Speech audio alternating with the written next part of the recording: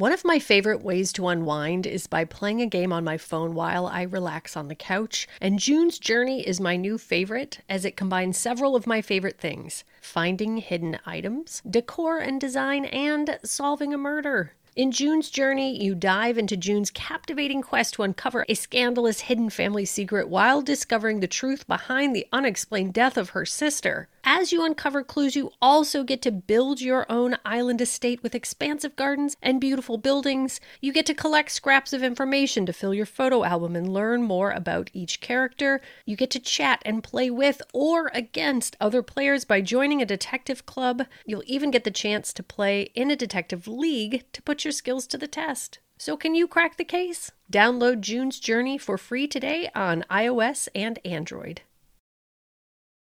This episode contains adult themes and is not appropriate for all audiences. Listener discretion is advised.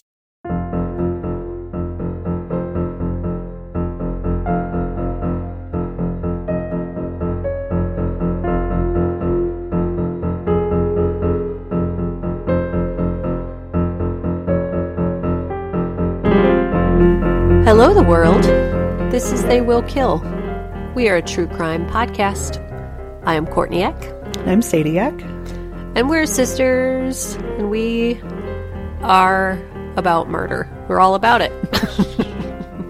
We're about murder, and we giggle a lot. So if you don't like giggling about murder, this is not the podcast for you. But if, we keep it to a minimum. I mean, giggling intervals, if you will. But if Except you don't for me, I'm a total nervous giggler. So that's true. I apologize. Sadie giggles at inappropriate spots. So it's getting really dark and gory if Sadie starts giggling. Right. I don't think it's funny. I just can't control it. You're right. She's a full-blown sociopath. Mm-hmm.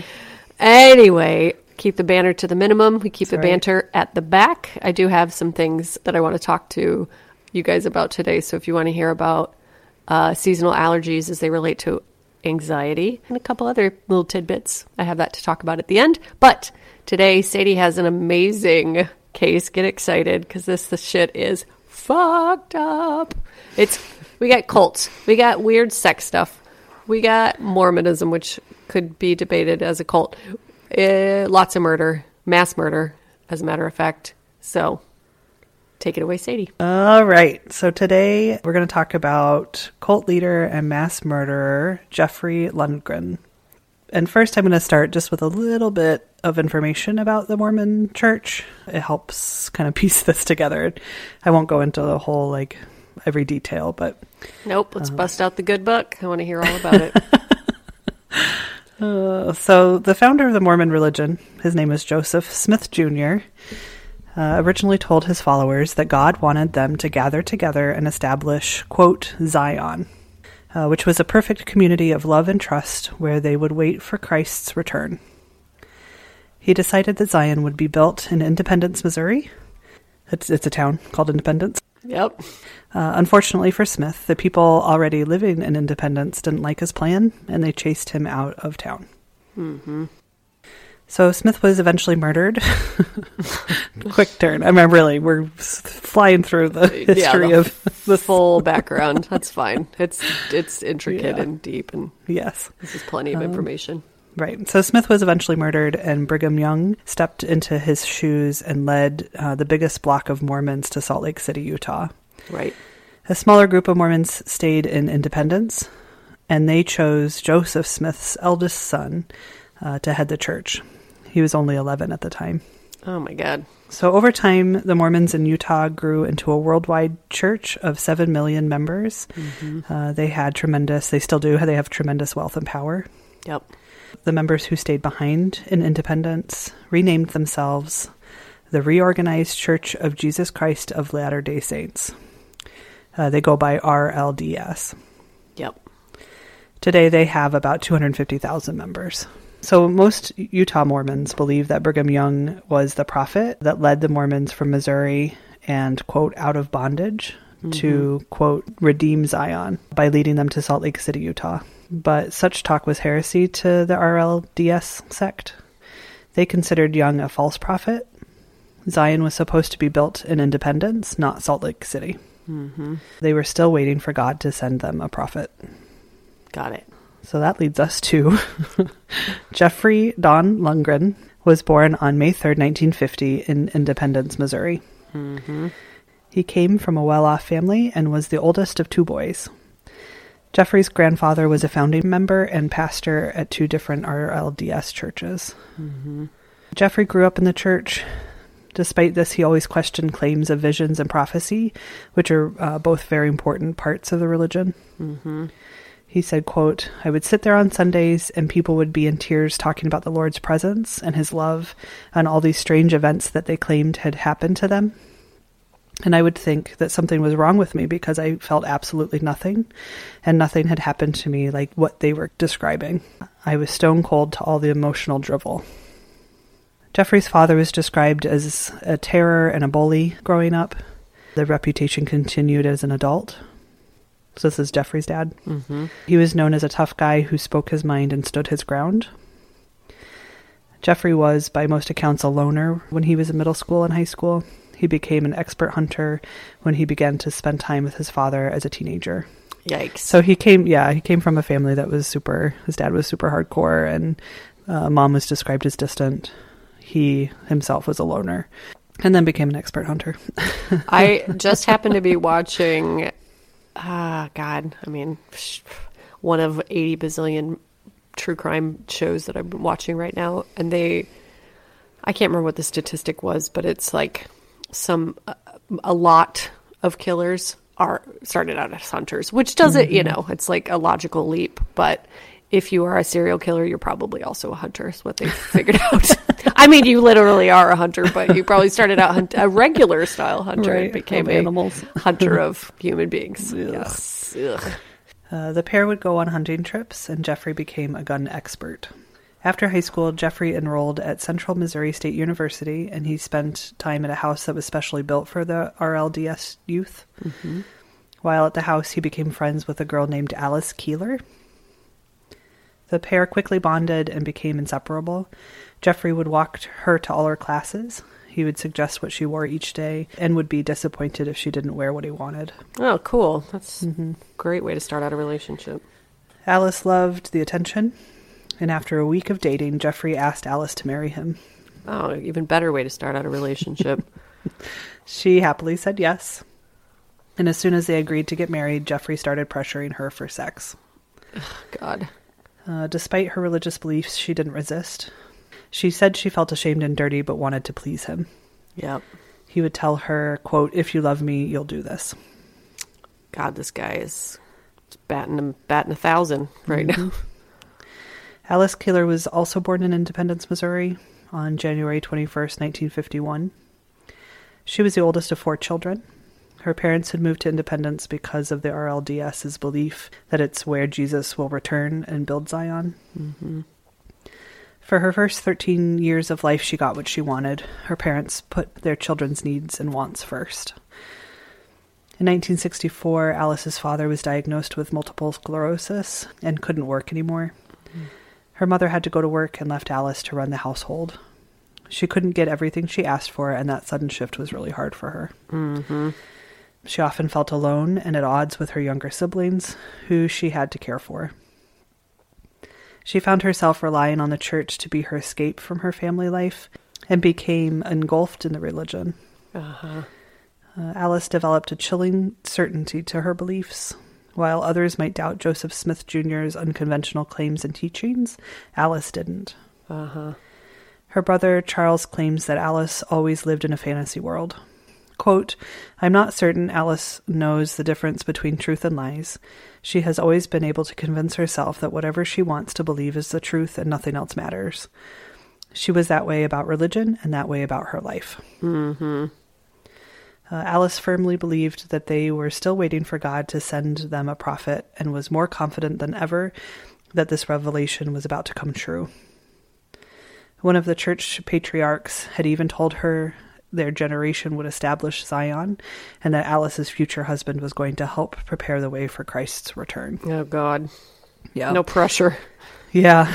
And in the book that I read, they were talking about how it was at church camp, and it was all very dramatic. And, you know, the Mormons will have visions. They'll be praying and they'll have a vision, like as a group, and the person will come and be like, this is what God just told me. And so for Alice, the way she told it was very dramatic, that this patriarch that she looked up to came to her and said, you're going to help lead the church in the direction of Zion and blah, blah, blah. So she was very excited about it. Yeah, we grew up in a pretty fundamentalist isn't the right word. Pretty, I don't know, zealous, like non-denominational churches. And there was a lot of that. And you get all like wrapped up in it. It's like you want so badly for God to be speaking to you and for there to be miracles occurring around every corner that like it's exciting, man. Who wouldn't want to be married to the future Messiah or whatever? Absolutely. Yeah. Right. I mean, I would not like to be married to the future Messiah, just to be clear, but if I was in her situation, that would be pretty sweet. Right. And before I forget, most of this information I got from a book called Prophet of Death, The Mormon Blood Atonement Killings, by Pete Early. Mm-hmm. So after her first date with Jeffrey, she began to wonder if he was the one that God had chosen to be her husband. And she asked herself, would he be the one who would help bring forth God's kingdom? Yep. So after getting pregnant, Alice and Jeffrey were married on May 5th, 1970. This was a big problem for Jeffrey's parents. They were not happy with the marriage, and they did their best to stop the union. She was from a poor family. He was from a richer family. Right. And they didn't think that Alice was good enough for Jeffrey. Yep. And they thought that she was trapping him for his money, his family's money. Yep. So Jeffrey enlisted in the United States Navy after flunking out of college. He left for Navy training, and 3 weeks later, on December 2nd, 1970, the couple's first child, Damon, was born. They moved to California, where Jeffrey was stationed. They felt out of place in San Diego. They said it was too wild for them, and they longed to go back to Missouri. Mm-hmm. San Diego's a really conservative place, which is funny. I know. They like went to one party and people were smoking pot, and I mean, these guys are very, very conservative. Yes. So Mormons don't San do Diego caffeine generally, even, right? Like, exactly. Yeah. Mm-hmm. Yep. So in the spring of 1972, Jeffrey was transferred to the USS Shelton, which was headed to Vietnam. Alice and Damon went back to Missouri to live with Jeffrey's parents. They had warmed up to her and the baby after the baby was born. Kind of sounds like that. They don't like her. The baby comes and they're like, okay, never mind. Yeah. We like that grandson of ours. You did a good job on this one, so you can stay. Yep. Jeffrey spent all his free time on the ship reading the Book of Mormon. He decided that he really wanted to know the scripture better than Alice and wondered why God never gave him a sign that he was watching over Jeffrey. But Jeffrey was very competitive, and so Alice really studied. Right, she studied the Bible and Book of Mormon in depth, and he didn't like it that she knew scripture better than he did. God. So once in Vietnam, their ship was attacked 3 times, and all 3 times the ship wasn't hit by a single bullet. Jeffrey believed that this was the miracle from God that he had been looking for. That's pretty sweet, like, scenario to not ever get hit in an attack. Yeah. And again, in the book, they described it like bullets just like hitting the water 10 feet away from the boat for whatever reason. They weren't getting hit. Yeah, it's a pretty good sign. I'm going to have to go ahead and give that one to Jeffrey. It's not like a bird hit the window of your house or something. You know, like, well, kind of a stretch, like a full-blown multiple attacks. Yeah. I also, knowing what I know about Jeffrey, I don't know that story was... true. Right. Yeah. I don't know if they like checked the source. Were there other sailors that agreed? He loved to make up stories, but as far as we know that actually happened, I don't know. Got it. So on December 22nd, as the ship made its way back home, the crew celebrated their good luck. Jeffrey watched with a knowing grin that he had been the only Mormon aboard the ship, and it was because of him that they were all alive. Yeah, what a dipshit. He was sure that God kept him alive for a reason. Yep. Upon his return, Jeffrey became more controlling of Alice. He wouldn't let her have any access to their money. He expected her to do everything he asked of her. She believed it was her duty as his wife to obey him, so she did not complain. Jeffrey was sent on another 8-month deployment. Alice went back to Missouri again, this time pregnant with their second child. She gave birth to their second son, Jason, in June of 1974. Jeffrey was honorably discharged from the Navy in November of that same year, and the family decided to return to Missouri and moved in with Alice's parents. Mm-hmm. So at this point, Jeffrey went back to college. He did much better. He did very well in all of his classes. He became more involved in the RLDS church and was learning how to be more persuasive. Mm-hmm. He even converted a few friends to Mormonism. Got it. He also spent a lot of time arguing with other church members about policy changes. Many wanted to allow women to become priests. Jeffrey was strongly against the idea. In 1975, he started the process to become a priesthood member of his church. This would allow him to start leading church services. It's normally a straightforward process. You need 2 priests from the church to recommend you, and most men who attend church regularly can become members easily. Mm-hmm. I get the impression that there isn't a singular... I mean, I think there is like a leader of the church, but the men take turns leading the sermons. Yep. Even though things looked good for the couple on the outside, they were struggling. Jeffrey bought them a house and a new car and was spending way too much money. He disconnected their phone and got a P.O. box in order to hide the unpaid debt from Alice. Oy. Jeffrey also complained that Alice would not have sex with him. He wanted sex constantly, and she said that all he cared about was himself. He made no effort to make it pleasurable for her. Big surprise. Mm-hmm. She even said that she didn't learn about orgasm until she read it in a Cosmo magazine, which just, I thought that was a cliche. I was going to say, God, that is just every woman from the 80s and 90s got a hold of Cosmo and was like, wait a minute. You got people who were born in the 90s. You guys have it way better. Just take our word for it. I guess so. So Jeffrey left school just shy of having enough credits to graduate. He said that Alice made him leave so that he could get a good job and make money for the family. Alice said that he was kicked out of school because he was stealing money from the college. Oh, no. Despite his setbacks, he was excited to become a priesthood member. The priest who had recommended Jeffrey stopped by one night and told him the RLDS office had decided against recommending him for ordination. Oh, no. So they had decided against recommending him for ordination after talking to friends of Jeffrey's who said they didn't think he was mature enough for priesthood. Yikes. This infuriated Jeffrey, and he decided to leave the RLDS church. Completely. Yeah, at this point. Wow. So after their house went into foreclosure, the family moved to a farm where Jeffrey could work as a manager. He was a farm manager. Mm-hmm. They were able to live there rent-free. He liked the work, but abruptly quit. He said it was because he was worried about his family as the farm was starting to hire juvenile delinquents. These were quotes. This wasn't true. Alice said that he was fired for stealing hay from the farm and selling it on the side and keeping the cash. God, this guy just got his little grubby paws in all the pots, doesn't he? Yeah, like a little he really from does. the college, a little from the hay. Mm-hmm. What a creep. Yeah, I know. We talk about this because I want to set up his pattern. This is what he does. Yes. And then, yeah. So they were broke, homeless, and Alice was pregnant again. Oh, good. Mm-hmm. So Jeffrey tells Alice that he got a job at Trans World Airlines as part of their pre-flight inspection crew. He would go to work at 7 p.m. but would never return home at the same time. After 2 months of him not getting paid, Alice jimmied open a locked desk drawer to try and find his pay stubs, thinking that he was hiding the checks from her. Instead, she found a drawer full of hardcore porn. Uh-oh. And an angry letter from their landlord telling them that they would be evicted if they didn't pay their rent. Oh, double whammy, man. Yeah. I mean, for a Mormon, especially. Yeah.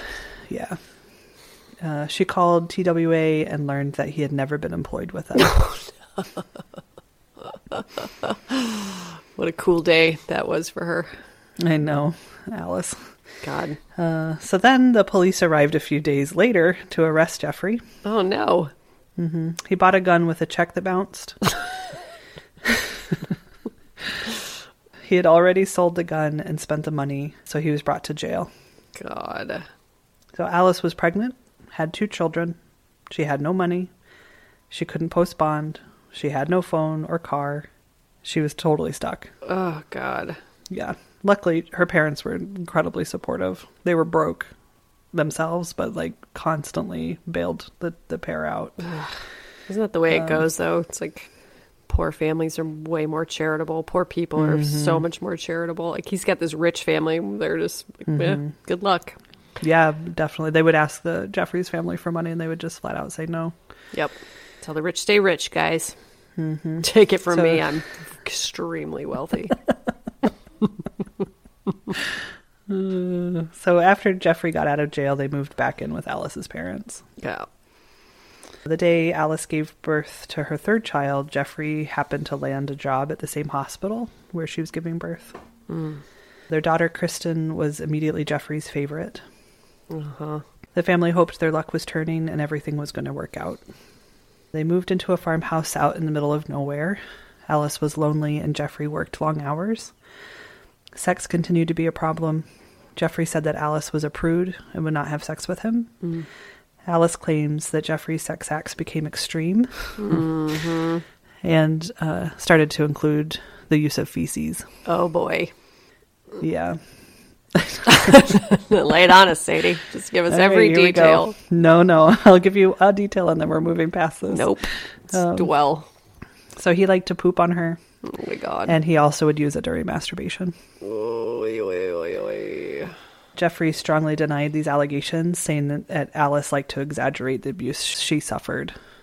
Yeah, that's a lot to make up. Yeah, you know. Especially for a Mormon girl. Like, I don't even know that a Mormon girl could make that up. Like, that would even enter their mind.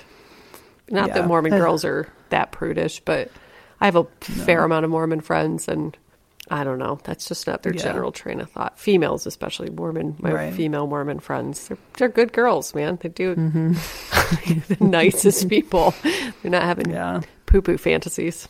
Right. And I'm not going to go into the details. If you want to read the book and find out all about his kinks. Boy, do I. Talk a little bit. I know. But it is an ongoing theme in her story that this is something that he does to her a lot. Oh, God. So I just...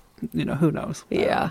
And look, I'm definitely not trying to kink shame or anything like that. Like, whatever you like to do is fine. But if your wife doesn't like it, it's a problem. Yes. Then you have to have a conversation, find a different outlet for your poo-poo fantasies. So one day Jeffrey dropped Alice off at the laundromat. It was sort of their... they would do it every Wednesday or whatever. He'd drop her at the laundromat and then he'd come back and get her later. But that day he never came back to pick her up. Oh, God. For 3 days, she couldn't find him. When he eventually came home, he told her that he was seeing another woman and had spent the weekend in a hotel with her. But according to Jeffrey, they didn't have sex because he couldn't break his wedding vows to Alice. Oh, what a saint. What a prince. He told Alice that she needed to start doing as he said, submitting to him completely, or he would leave her.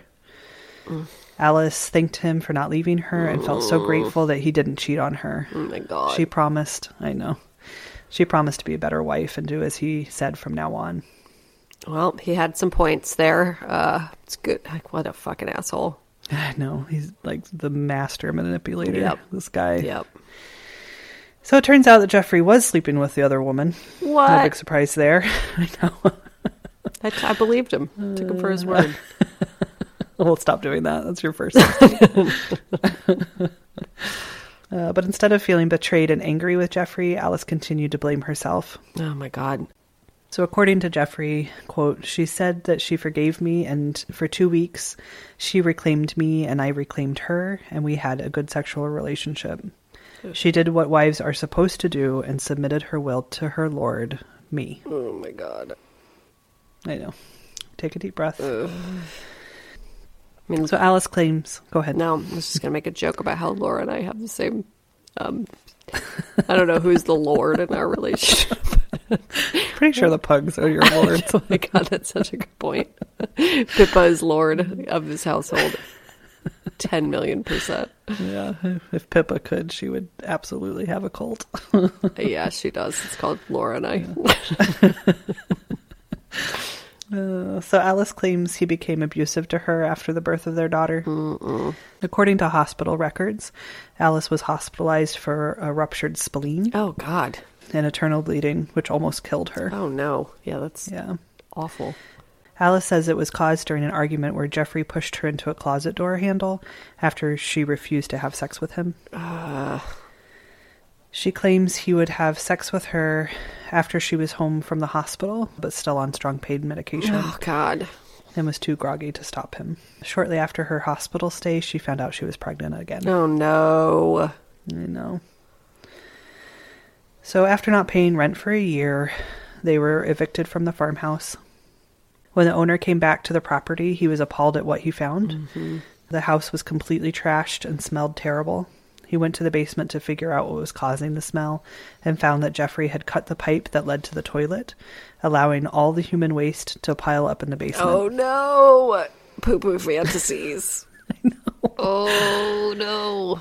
I know. When I read that, I was like, yeah, keep your poo-poo fantasies consensual with your wife and your landlord. So he couldn't imagine why anyone would do something like that. Yeah. He also found a large dildo and sadomasochistic porn magazines in the upstairs bedroom. He said, quote, he was radical in his religious beliefs. He was intensely conservative, and in one room of the house he left about every book you could think of about the RLDS religion. Yet upstairs he left the opposite sort of literature. Isn't that always the case? I mean, it's like, if somebody's on television being super homophobic, I'm like 100% gay. Or, you know, you just, these things exist within us, you know, sexuality, period. You know, like, this is a part of being a human being. And the more you oppress it, it seems like the crazier it manifests itself. So, absolutely. You know, well, when you can't act on your urges in a healthy way, Yep. they come out in really terrible ways. Yes. So in 1980, the couple had their fourth child, another boy named Caleb. Immediately after his birth, Alice reached for Jeffrey's hand, but he knocked it away. She asked him what was wrong, and he glared at her, saying, quote, Alice, I wanted a girl. Can't you do anything right? And then he turned around and left the hospital. Cool. I know. God. When she asked the doctor to perform a tubal ligation after her birth, he told her he couldn't. The doctor said he couldn't. She learned that Jeffrey had removed her and the kids from their health insurance policy and had been pocketing the extra money. God, dude. Yeah. She hadn't been covered during her long hospital stay and surgery for her spleen, and hadn't been covered for her birth either. She now owed the hospital thousands and thousands of dollars. Yep. I know. Yep. He's definitely her lord. She should definitely keep hanging out with him. Yeah, I know. I had my husband Ryan read this story, and he was like, where is all the money going? And I was like, I have no idea, man. That's a good question. Where is all the money going? Yeah. At this point, I don't know. I don't know what he was spending the money on, but my God, man. Right? So soon after the birth of their fourth child, Jeffrey lost his job at the hospital and couldn't keep regular work. They started going to church again and lived off the kindness of their congregation. One very well-off family even offered to combine their two families into an, quote, all things in common relationship, where they would share all belongings, including money. But this ended badly when Jeffrey expected to be supported by the family without contributing anything in return. I needed all things in common. Where's my wealthy benefactor that's just gonna... And it seemed like it was a doctor who had a very successful practice, and then he felt that God was leading him to let that go and to only do charity. And so he quit his super successful practice and started only practicing medicine for free for people who needed it. Awesome. And then Jeffrey comes in with his family, and they're needy, and he was like, I think God is leading me to bring them into our family, and I'll share with them. Like, we have plenty. And it was a very, well-intentioned, godly thing. Yeah, like the best case scenario as a Yeah, like he really was trying to lead this life and just happened to pick a really awful family. Damn it. I mean, yeah. Yeah. So God, that sucks. That's exactly something I would do too. I'd be like, come on in. I know. I mean, luckily they did shut it down pretty quickly. His stipulation was that if they did this all things in common relationship, that they wouldn't go. He wasn't willing to go into debt, and of course Jeffrey immediately wanted for them to get a second mortgage on their house or whatever. And so he's like, okay. I think there's even a quote in the book where he's like, yeah, it's pretty much as soon as I offered it, I regretted it. As soon as the words came out of my mouth, I knew it wasn't the right thing to do. So. It's only one way to learn that. Mm-hmm. Well, thank God he was able to get him out of there, because it doesn't seem like the kind of guy who leaves easily after not paying rent for a year. And right. Yeah. Yes. No. Dodged a bullet. Totally. So in October of 1983, Jeffrey was finally ordained into the RLDS priesthood. This allowed him to preach on Sundays. His sermons often revolved around God's wrath and how he would destroy the wicked. It was clear that he enjoyed putting people he didn't like into the, quote, lake of fire and brimstone. Mm-hmm. So many members of the congregation complained that the elders of the church tried to talk to Jeffrey and tell him to tone it down. Yeah. Jeffrey wouldn't listen, so they stopped allowing him to preach on Sundays. Mm-hmm. Jeffrey became even more controlling of Alice. And one night, after she refused him sex, he raped her. No. When asked about the allegation, he said that it was impossible for a husband to rape his wife since her purpose in life was to please him sexually. So at this point, Alice was finally ready to leave her husband. Oh, good. Yeah, that was the final straw, apparently. Thank God. In that moment. Right. So once he caught wind of her plans, he went to her with a story of a vision he'd received from God, where he turned into Jesus for a brief time and felt his eternal love. He told Alice God had a plan for him. He was going to change the world, and he needed her by his side. Alice bought it completely and agreed to stay with him. Of course she did. Mm-hmm. Jeffrey started teaching a small Sunday school class. And real quick, I just want to say, when I think about Alice, I can only imagine she has been told her whole life as a very young girl that she's going to be bringing the prophet into the, to create Zion. And she's married this guy. She has 4 kids with him. Yes. She has dedicated her whole life to him. Yes. And and here he is telling her what she wants to hear. Like, I can't imagine how hard it would be to fully turn away from that, even though I'm sure she knew deep down inside that this guy was a terrible human being. Abuse is hard enough to break out of in and of itself, but then when you're being abused by somebody who's also building upon the thing, like you just said, everything that you have been taught and looking forward to your entire life. So when the thing finally comes that you've been waiting for and anticipating, there's no way you're not going to continue to go along with it, because it's already... that's your whole life. That's your whole purpose. Right. So. And I mean, as we go on, you'll see that Alice is not innocent. She's a monster in her own right. But I think at this point in the story, she really was just trying to move through and, do her life's calling. Make the best of it. Yeah. Yeah. So Jeffrey started teaching a small Sunday school class for adults who wanted to study the Book of Mormon. He had a group of around 20 loyal followers that shared his conservative beliefs of what the RLDS church should be. After the delegates at the RLDS Worldwide Conference decided to allow women to be ordained priests, Jeffrey really lost it and started preaching to his group that Joseph Smith Jr.'s words were not true, and only he knew the real God.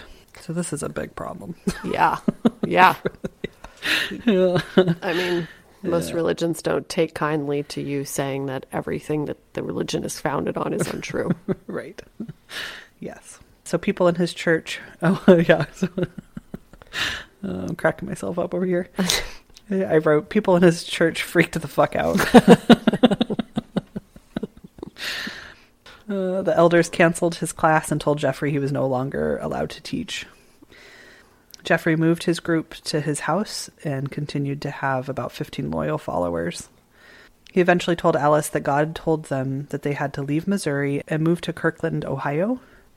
Quote, because that is where the scriptures are telling me to go if I want to be endowed with the power. Is Kirkland, Ohio actually in the scripture? That's just how he was interpreting it. So Kirkland, Ohio, and I'm going to talk about it a little bit here, but it's where Joseph Smith Jr. built the first Mormon temple. Aha. Mm-hmm. They picked some random-ass places, man. Yeah, they just went where people wouldn't chase them out.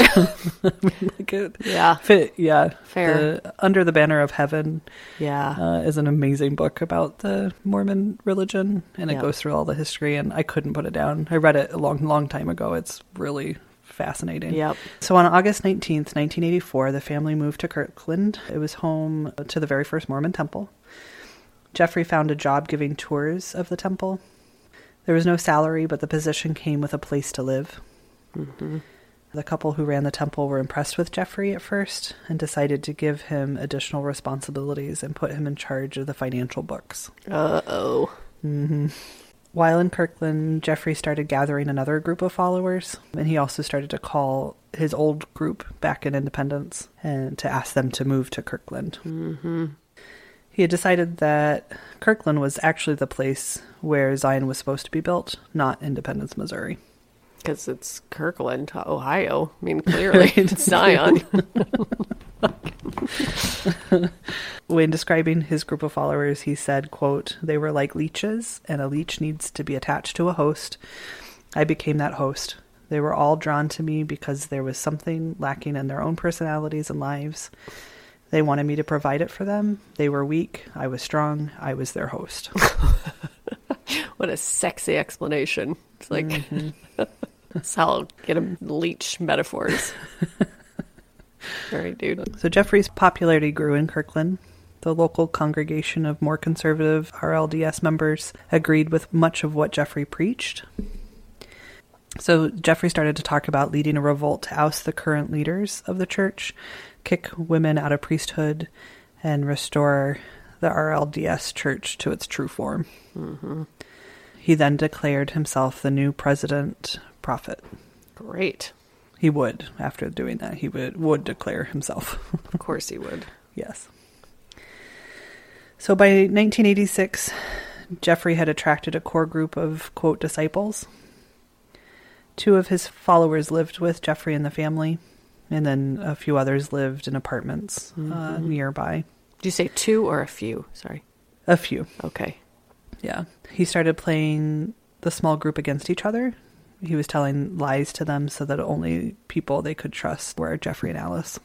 Yeah, of course. Yep. I had a friend in middle school, my best friend, and she had another best friend, and she would do that to us. Oh, yeah. That is the oldest trick in the book. And then we finally had the 3 of us, for some reason, had a sleepover, and our mutual friend fell asleep, and she and I started talking, and we were like, oh. Yep. Okay. Mm-hmm. Yeah. All She's is still revealed. one of my longest time best friends. So, joke's on. The other one. The other one is a successful cult leader now. The other one's name is Alice. So by 1987, the group had grown to about 12 members. Jeffrey started to call his group his, quote, family. Mm-hmm. He called his own children and wife the naturals, and the rest of the group were the unnaturals. So is the goal to become a natural? I don't think so. It's just I think he just wanted them move. to to make sure that they knew that they were beneath him. Got it. Keep them in their place. Yeah, I do know that people could they were like not anything, and then they could become unnaturals. I know that was part of the deal, but I don't think anybody could become a natural. Got it. He wanted everyone in the group to call Jeffrey and Alice mom and dad. Uh-huh. To join the group, the members would have to turn over all of their money to Jeffrey, including their weekly paychecks. One couple even gave Jeffrey their life savings of about $10,000. Jesus, man. Yep. Jeffrey would then decide how much money each person needed. One member said, quote, "We felt we were going to build Zion, and we wanted to do our part. I was willing to do whatever it took to do this right and see Christ." Man, oh man. Yep. Jeffrey also started to pair the members together to marry. So if they were unmarried, he wanted to pair them up. Oh, yeah. Most unions were not what the couple wanted, but they would do it anyway. Cool. Yeah. Everything about this cult sounds great. I know. God. Yeah. Like of all of the cults that are I out there, this one know. I wouldn't bother. I know. It's There's not- like groovy, sexy cults and money cults and more sexy cult. I mean, there's so many different kinds of hippie ones that are just chill. Totally. Don't join But even the, like like- Jamestown, the beginning of Jamestown, when I read about how that formed and what their Yes. philosophies were, I was like, okay, I would have joined that one. Yeah, actual utopia. It sounds great. Yeah. Like live in the jungle and be groovy together. This guy's just like, you're an unnatural leech. Give me your money. Marry that guy. Like, oh, I hate this cult. I know. So Jeffrey began buying guns and ammunition with the money he received from his followers. Yep. He was preparing for the, quote, last days of tribulation, which is a time of war, famine, and disease shortly before Jesus' return. Yep. After a church official noticed cash flow to the gift shop and donations to the temple were at an all-time low, despite the number of visitors increasing, the church ordered an audit. Once the audit was complete, they found that over the period of time that Jeffrey had been assigned to the task of caring for financial records, which is about 2.5 years, he had taken between $17,000 and $21,000 from the till. Yep. We saw that coming. They couldn't prove it was Jeffrey who stole the money, so the church officials made a deal.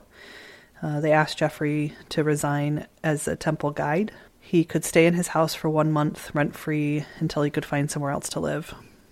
The church... Oh, sorry. Oh, it's just so nice of them. I know.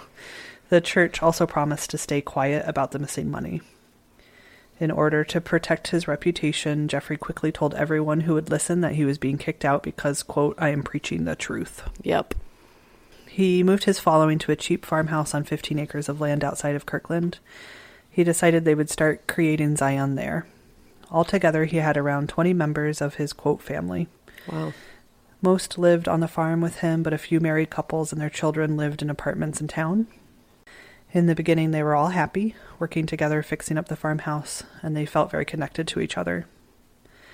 They had scripture classes every night, often lasting 2 to 3 hours. Oof. If someone made a mistake, then there would be, quote, session time. Jeffrey would then yell at the group loudly about the mistake that was made for hours, often lasting until 2 or 3 in the morning. I mean, really, I don't want to be in this cult. No! I don't want 2 or 3 hour Bible sessions. I don't want yelling sessions. I don't want to fix up your cheap-ass farmhouse. No. What does this guy have that these people are after? Yeah, God. His promise of God. Oh, man. Well, there are a lot of people that love the punishment side of religion. Like, they just get off on it. You know, it's just their favorite. So this guy obviously capitalized on that and reeled them all in real hard. Yeah. The word session was a reference that Jeffrey originally used when disciplining his children. Jeffrey said, quote, it would take 10 or 15 licks before his children, would give in. I called them a session because they took so long. God. So 2 weeks after moving to the farm, Jeffrey tells his group that God gave him a new name and a new job. He said, quote, besides being the last messenger, I am now to be called the Destroyer. Oh, boy. People will die at my hands. Oh, God. He went on to explain that God wanted him to gather, quote, the residue of my servants and cleanse the, quote, vineyard until it was saved.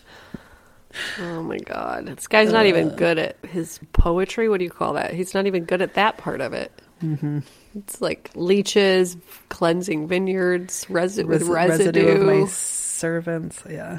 Jesus. What he really meant was that he planned to destroy the leaders of the Kirkland Temple. So, quote, ladies and gentlemen, God is commanding us to take over the Kirkland Temple.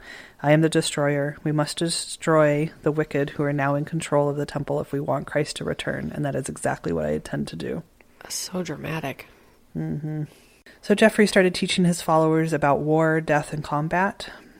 He had them watch movies over and over, like First Blood, which is the first Rambo movie. Oh, my God. Where a Vietnam vet takes on an entire town's police force single-handedly and wins. He also had them watch Apocalypse Now. Cool.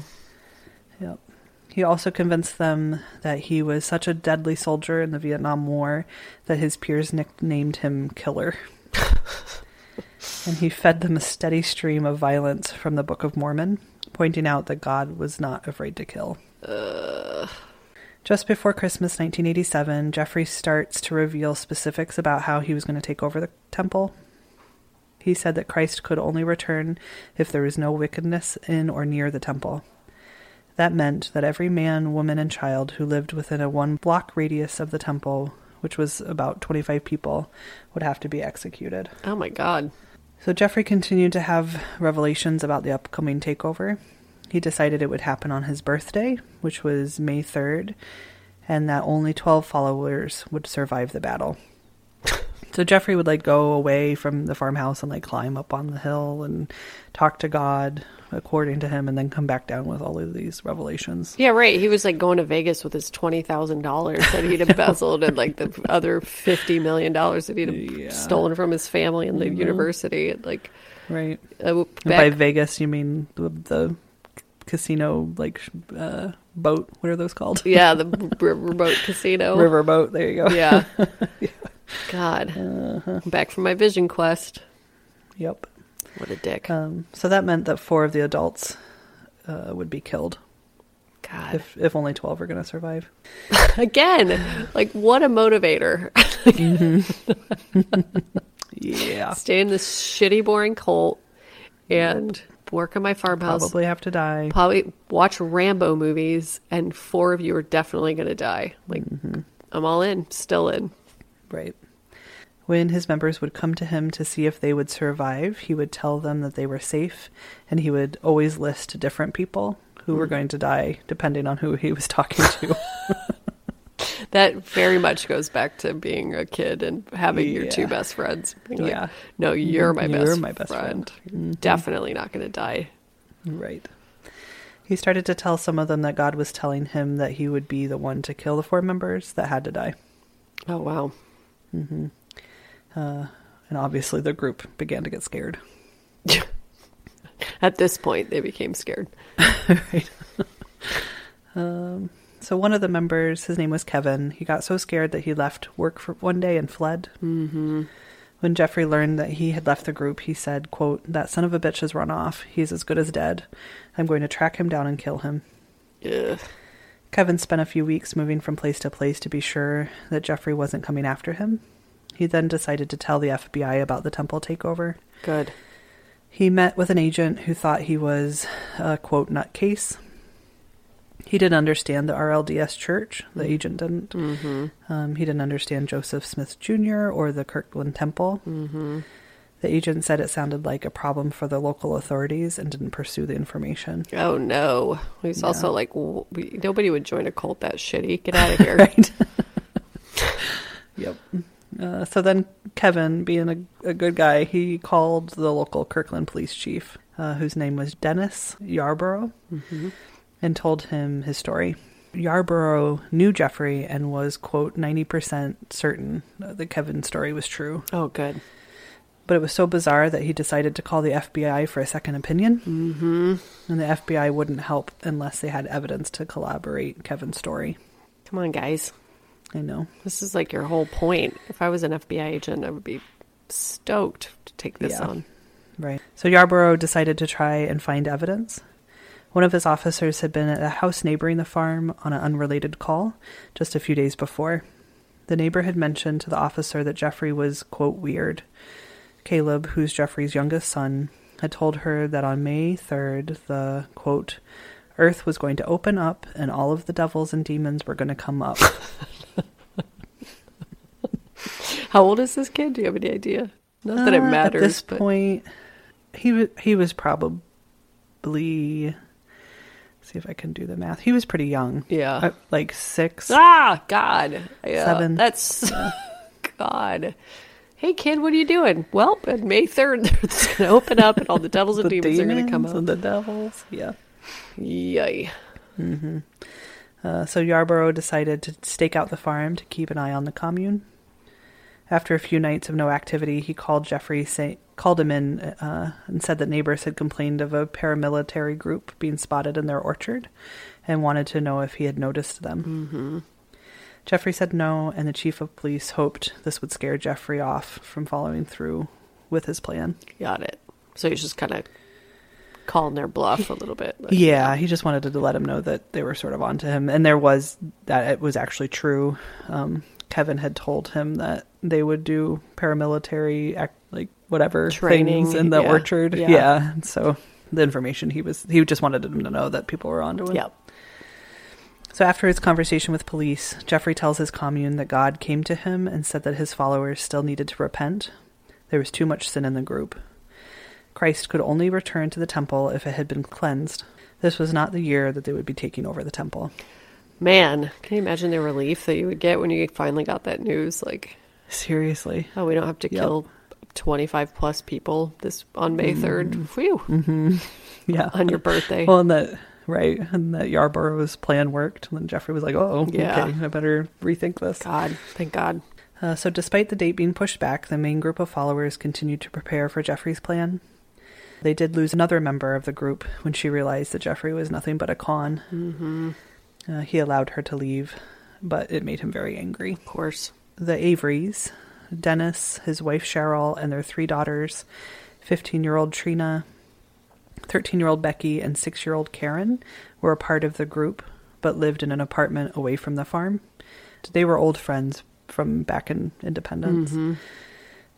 They couldn't attend the nightly classes that Jeffrey taught. And so even though Jeffrey and Dennis Avery had known each other for a long time, Dennis had always been on the outside. Mm-hmm. Jeffrey never liked the family and always thought of them as inferior to him. Despite this, the Averys considered the Lundgrens their closest friends and believed Jeffrey was going to build Zion. Jeffrey once said, quote, "The Averys are so stupid that the first they will know about the temple takeover is when they see us on television inside the temple." Uh-huh. Dennis showed up at the farm one day, soon after one of the members had decided to leave, to ask Jeffrey why he wasn't paying the rent on the house his family lived in. Mm-hmm. The landlord was getting ready to evict them, and Dennis had been giving Jeffrey all of his paycheck. In return, Jeffrey was supposed to be paying the rent. Oh, Jeffrey. Mm-hmm. Bitch will never change. Right.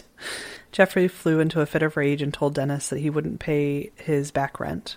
The family would have to move out in the middle of the night and leave their forwarding address. Or not leave, I'm sorry. And not leave their forwarding address. Yeah. The Avery family did just that. Jeffrey later recalled, quote, "Dennis represented everything that I hated in a person. He was a physical and spiritual weakling who couldn't keep his house in order." So he just hated this guy. Probably he wasn't devoted enough or some sort of perceived slight, and he just hated him. Yeah. Yep. I think even though he clearly loved Jeffrey, Jeffrey just didn't. Mm-hmm. He spotted the weakness and kind of dug in. Yep. Dennis and Cheryl were described as an odd couple. Dennis was meek, and Cheryl was uncomfortable around strangers. Cheryl grew up as a middle child with 2 brothers. She was very close to her siblings and would often take on a motherly role with them. In high school, she was described as uncomplicated, serious, and stubborn, and she was very modest. She was also deeply religious. Mm-hmm. After high school, she attended Graceland, which is a conservative RLDS college. She did well there and made friends who were more similar to her. During this time, she attended a singles night at the college. She was paired up with Dennis Avery, and they started going to church together and began dating. Mm-hmm. 8 months later, they were married. Wow. Dennis Avery was described as, quote, "your typical nerd with his pocket protector and everything." Oh, bud. I know. He was said to be rather slow-witted, except for when it came to quoting scriptures. Dennis pored over his Bible and the Book of Mormon. The RLDS was always centered to his life. A co-worker described him as, quote, "a pleasant fellow, but he had absolutely no ambition." Mm-hmm. The couple had 3 daughters, Trina, Rebecca, and Karen. Rebecca went by Becky. Trina was the oldest and resembled her mother in both looks and attitude. She was more comfortable with books than other teenagers. She was known as the, quote, "brainy child," and always got very good grades. She was very shy, She wasn't happy to move to Kirkland. They had started off in Independence, so they were one of the original followers that came. Right. She bought a hot pink sweatshirt that had the words, "Why me?" printed on it in protest of the move. I love it. I know. I'm pretty sure we maybe had that sweatshirt in our closet somewhere. Also, I'm pretty sure everyone in America needs that right now. Why me? I know.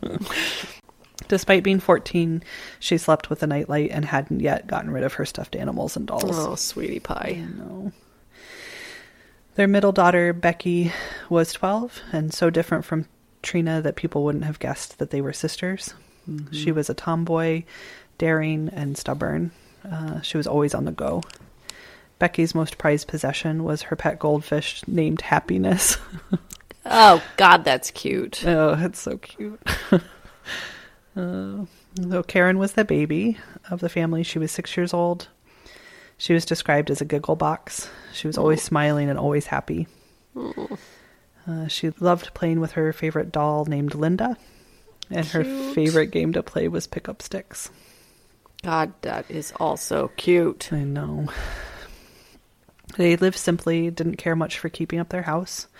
A friend of Cheryl's remembers getting a call from her one day. Cheryl was in a panic. She wanted to know what she should use to clean orange juice off the floor. She wasn't sure, and so she had just left it there for a few days and then really got worried and didn't know how to clean it. The friend said that when she was like, "Oh, just use this, household cleaner," that Cheryl was so grateful to her for the information. Oh my God, that's so adorable. I know. Another story that they told about the family was that somebody came over to visit and they were all sitting in the living room and it was freezing. And somebody looked up and they were like, "Oh, you just need to open your vents." Mm-hmm. And then the heat will come in, and they were just sort of like, "Oh, okay." They didn't know. Oh my God. How heat gets in the room. Gets into I love really them. Sweet. I do too. I really do too. I'm hung up on the idea of like dropping the orange juice, panicking, leaving it there, and then re-panicking later. That's so. I can weirdly relate to that. Like I know how to clean up orange juice, but I feel like I can apply that to a lot of things in my life. Like yes. It's too overwhelming. I'll deal with it later. It just my mom builds and builds and builds, and you're like, I don't know what to do. It's so sweet. So church members said that Cheryl was the strong one of the family, but Dennis always went to work to support his family. Mm-hmm. He had an easygoing nature and didn't get real concerned about things. He felt that the Lord was directing his life, almost to the point of not doing anything in terms of planning for what would happen next for him or his family.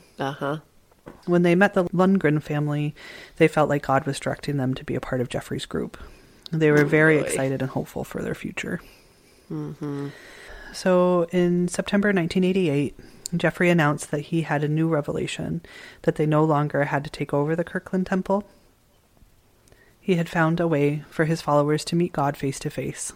If they did what he told them to do, not only would they see him, God, they would be able to touch him as well. Mm-hmm. It took him several weeks to reveal his plan. In the end, it was rather simple. In order to take his followers before God, Jeffrey would first have to become, quote, endowed with the power. The only way to obtain this power was to kill the, quote, wicked and offer them as human blood atonement sacrifice to God. Groovy. Jeffrey didn't know how many people he was supposed to kill or who they were. He read to them from the Book of Mormon, quote, "Behold, vengeance cometh speedily upon the inhabitants of the earth, and upon my house shall it begin. First among those among you who have professed to know my name and have not known me." That's just very clear to me.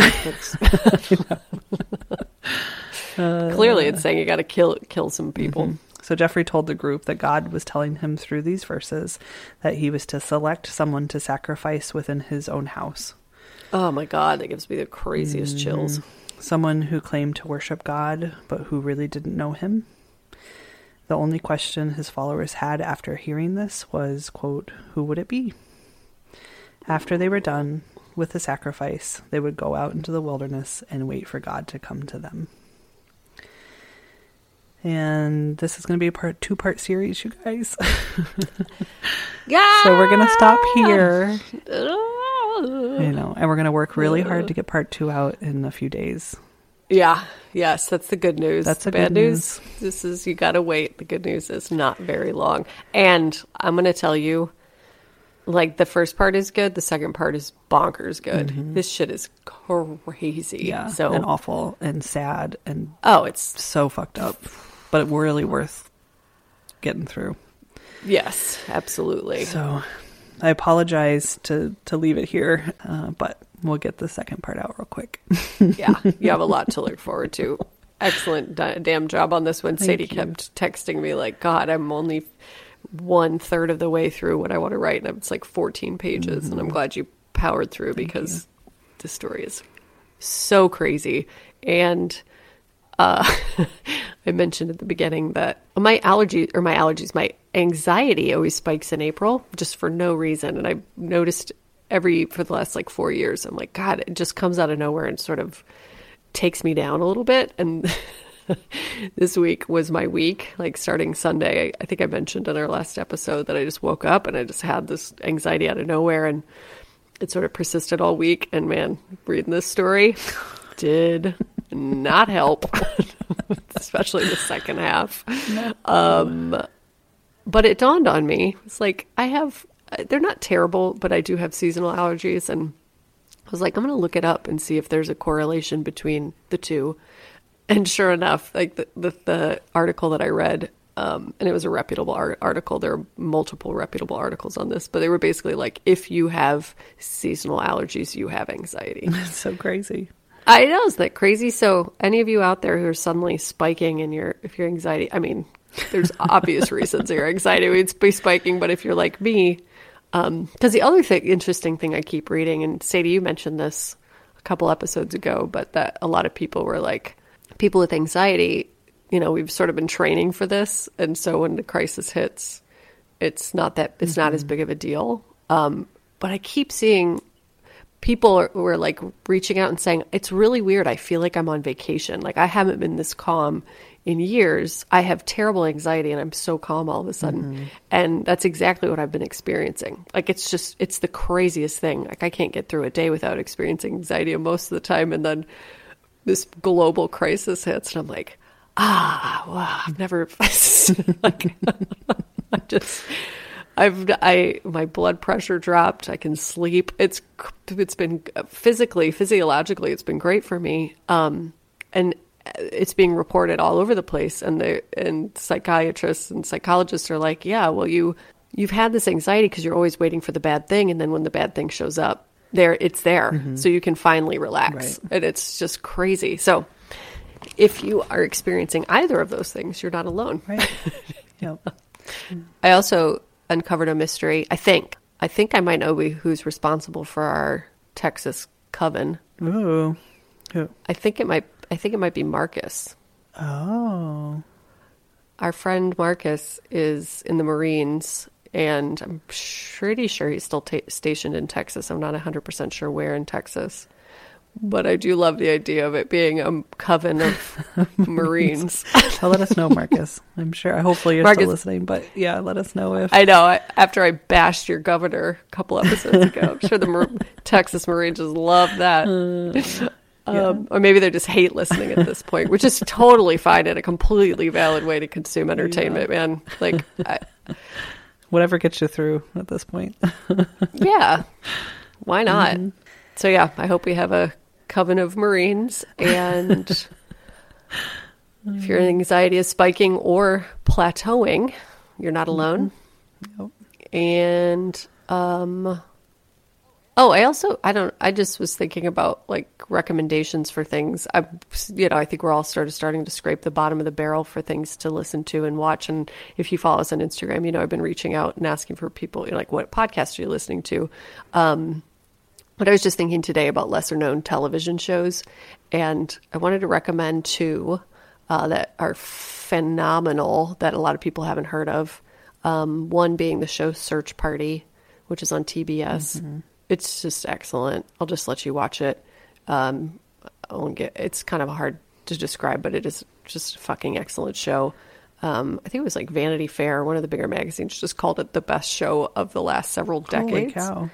That's yeah, awesome. which is I would tend to agree with. It's got comedy, mystery. It's just fantastic. It's funny. It's, I guess comedy and funny are the same thing. No, it's just so good. And then a show that I have never, ever, ever, ever seen anybody else mention, and I know other people are watching it, is Patriot on Amazon. The first season of that show is so fucking good. I don't think I've watched that one. I have to. Oh my God, you should watch it. I know you have so much free time, Right. but it's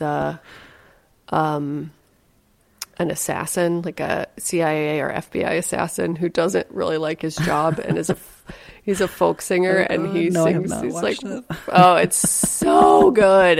It's so smart and dark and great. It's just great. I'll check it out. So My recommendation is a little known show called Tiger King. Just kidding. nice one.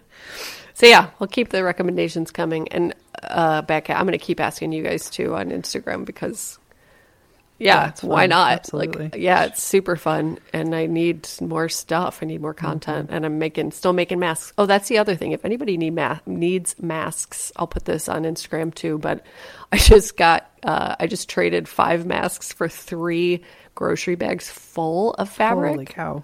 Awesome. Yeah.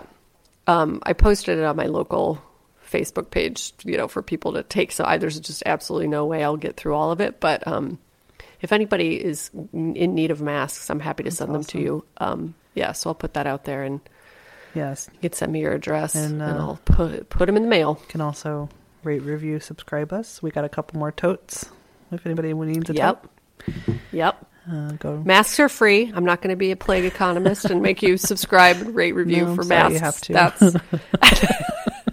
That's how shitty would that be? But yeah, totes. You got to work for that. Masks free. Just being a good person. Yeah. What else? Anything? Look at our Instagram at They Will Kill. Yeah, it's definitely That where we're most active. And Yeah. by us, I mean Courtney. She's taken the lead, which is awesome because she's I've never liked it, but I love it for this purpose. I don't care about my own life, like sharing my own life. It's just pugs, constant pugs.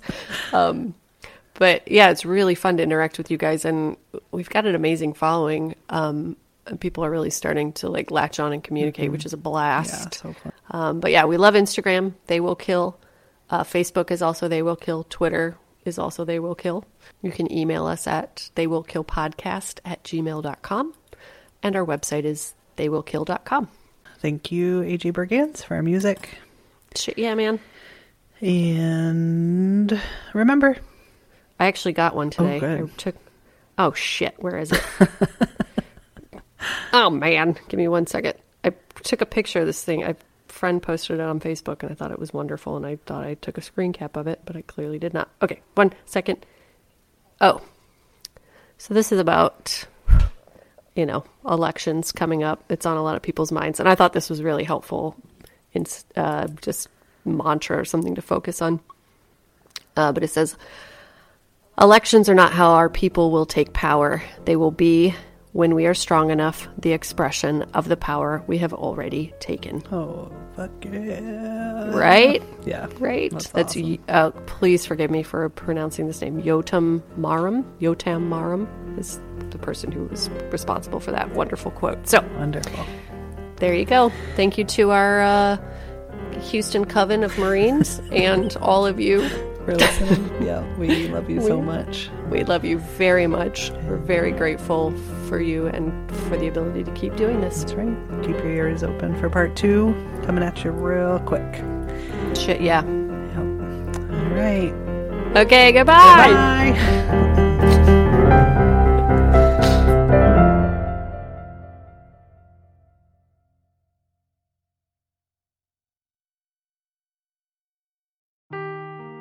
Seeking the truth never gets old. Introducing June's Journey, the free-to-play mobile game that will immerse you in a thrilling murder mystery. Join June Parker as she uncovers hidden objects and clues to solve her sister's death in a beautifully illustrated world set in the Roaring '20s. With new chapters added every week, the excitement never ends.